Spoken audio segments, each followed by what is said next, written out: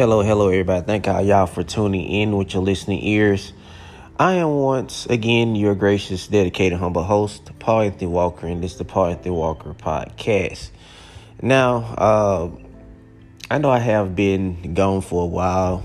A lot of business had to take care of, and still taking care of more business. But nevertheless, you always have to take some time for yourself to take a break from all the hassles and stress and busy things that you are surrounding yourself with. But nevertheless, we're going to talk about this story. It's a very, very, very sad story. Kind of bizarre to me, but still sad at the same time. Now, I know a lot of you probably out there have seen the movie The Stepfather. Some of the ones that haven't seen Stepfather, I think it's Stepfather, Stepdad 1, but make sure you check it out. It's actually a 1970s movie, which I also seen that, and they also have like the new movie called I think it's Stepfather. I think it was back in 2014. Both of them are good movies. The other one, the one that was 1970s, is also a good movie too. Both of them are good movies to watch. But anyway, this story actually reminds me of the Stepfather movie. Only thing about the Stepfather movie was the guy, he never did, I think he got, well, did he get caught? Oh, he was on the run. I think he was on the run. Then he ended up going to going to another state and remarrying a single mom and her family. But this story, it really it takes the cake, y'all. I'm gonna play kind of like the beginning of it. I'm not gonna play because it's quite long. It's a long recording, but I'm gonna play some of it for y'all to actually listen to, and I'm gonna speak a little bit after it's being finished. But I have never seen a story like this before in my life, man. It really caught my attention when I was just, doing my regular, just looking at a lot of other documentaries, and this actually came up, and I clicked on it. I was like, wow, this is very interesting. But I'm gonna play some of the recording, and I'm gonna let y'all listen to it. Murdering 4 innocent children. I'm happy. I'm not satisfied with the outcome. There's no punishment that fits the crime. Not even torture and death will be justice. Your justice will come when you burn in hell for all eternity for murdering 4 innocent children. Gregory Green of Michigan killed his wife and their unborn child in 1991 by stabbing her in the face and chest. He then dialed 911, confessed to the killing, and awaited the arrival of police. Green was granted parole after spending almost 16 years in jail for murder, with the help of his loved ones and friends, including a pastor who fought on his behalf and whose daughter Green would later marry. Tragically, he would later brutally assault his new wife and then kill her 2 kids from a previous relationship, as well as the 2 daughters he shared with her. What would make him kill his family twice, and how could someone who committed such a brutal crime the first time ever be granted parole? Welcome to Viral Crimes. Subscribe and hit the bell icon for more stories. This story takes us to Detroit, Michigan. A pastor in Detroit named Fred Harris wrote to the Michigan Parole Board in August 2005, stating, "Gregory and I were friends before his mishap, and he was incarcerated. He was a member of our church. I feel he has paid for his unfortunate lack of self-control and the damage he has caused as much as possible, and is sorry." Harris wrote once again a year later, "If he was to be released, he would be welcomed as a part of our church community, and whatever we could do to help him adjust, we would." Green married the pastor's daughter, Faith Harris, after his 2008 release. The couple had 2 daughters, Coy, age 5, and Kaylee, age 4. In the early hours of September 21st, 2016, Gregory tied his wife up in the basement of their house in Dearborn Heights, Michigan, a suburb of Detroit. Her face had been sliced with a box cutter, and her foot had been shot. She was surrounded by her 2 teenage children who had been shot to death. They were killed right in front of her. Her two young daughters she shared with Gregory were found dead upstairs in their bedroom. They were dead from carbon monoxide poisoning. Gregory had killed all 4 children. Greens, whose release her father fought for more than 10 years ago, had taken away what she loved the most. Green dialed 911 and waited for the cops to arrive, just as he did when he murdered his first wife.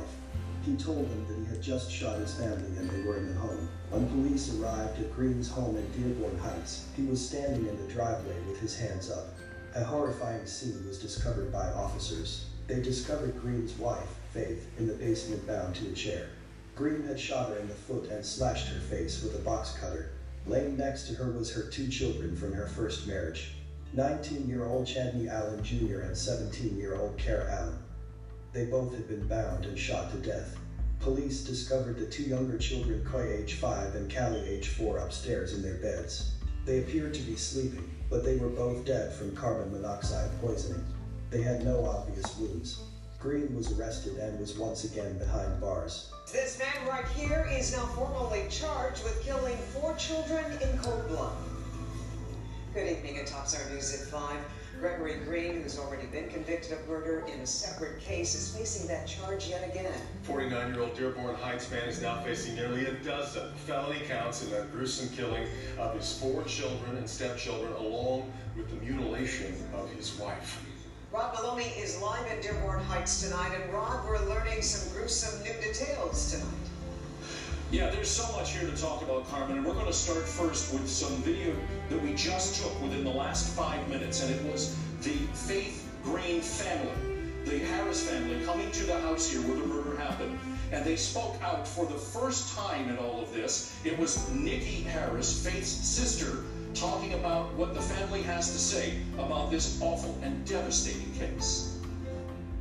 Let us say that words cannot describe the horrific tragedy our family is experiencing over the untimely deaths of Chadney, Karen, Coy, and Katie. We are devastated by their loss, and at this time we are asking for privacy during this difficult time. To the city of Dearborn, to the local authorities, public city officials, and all the other supporting communities who worked tirelessly the last 24 hours with us, we express our deepest gratitude. As a family, we don't understand every experience we encounter in life, but we do know that all things work together for the good of those who love the Lord. Earlier in the day, there was an arraignment of the man, the father, who was arrested in these just terrible killings. Just when you thought you could understand the depths of the cold-hearted nature of these heinous murders, we learned still more. Wayne County Prosecutor's Office says Gregory Vincente Green shot his wife Faith in the foot, slashed her face with a razor knife, bound her hands and feet with zip ties, and forced her to watch as he shot her oldest 2 children in front of her, each multiple times. Thus, the other charges against Green as follows: 4 counts of murder for allegedly killing his children and stepchildren. The prosecutor's motion to have Green treated as a habitual offender, which would increase jail time and a conviction. Then come the charges for his alleged abuse of his wife, Faith. 1 count each of assault with intent to do great bodily harm, torture, unlawful imprisonment, felonious assault, felon in possession, and felony firearms.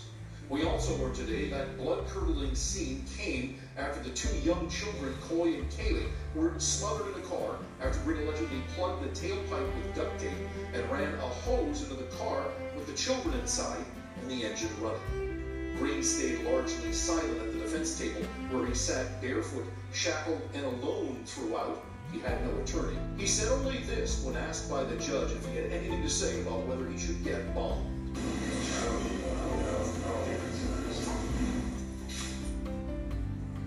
Difficult to understand there, but Green said that he didn't think he deserved bond, and so he's going to remain behind bars. The judge ordered him held without bond when he comes back to court next. Now, we spoke with the family just moments ago. We also spoke with the hospital, and they're both telling us that Faith Green physically is in fair condition. Of course, in terms of her psychological condition, it's impossible to imagine that it's going to be at all easy for her as she goes forward. But the family is there to support her. And once again, that GoFundMe page that they talked about, the authorized page, GoFundMe/Green Allen Family. They're hoping for $50,000 because that's what they say it's going to take to bury those 4 children. Back to you. Faith had previously forewarned of her husband's aggressive tendencies before she was assaulted. She stated in a 2013 petition for a restraining order, "He's trying to make me leave our home. He's being belligerent, kicking things. He kicked the couch while the baby was sleeping on it. Just kicking things, threatening me and saying if I don't leave, things are going to get ugly. Jumped at me like he was going to attack me." This went on for hours. The restraining order was denied. When she filed for divorce later that year, Green was never served and her case was dismissed. Then in August 2016, she filed for a second time. Green would murder her children 1 month later. It's just difficult to understand and the motivation. I mean, I don't understand what happened in this household, but. And I definitely agree with what the mayor said. I'm like that too. I really don't understand why this man would actually murder. Well, let me take that back, y'all. He did it a previous murder to his first family. So let me take that back. My ignorance. The thing about this whole case, it is very bizarre.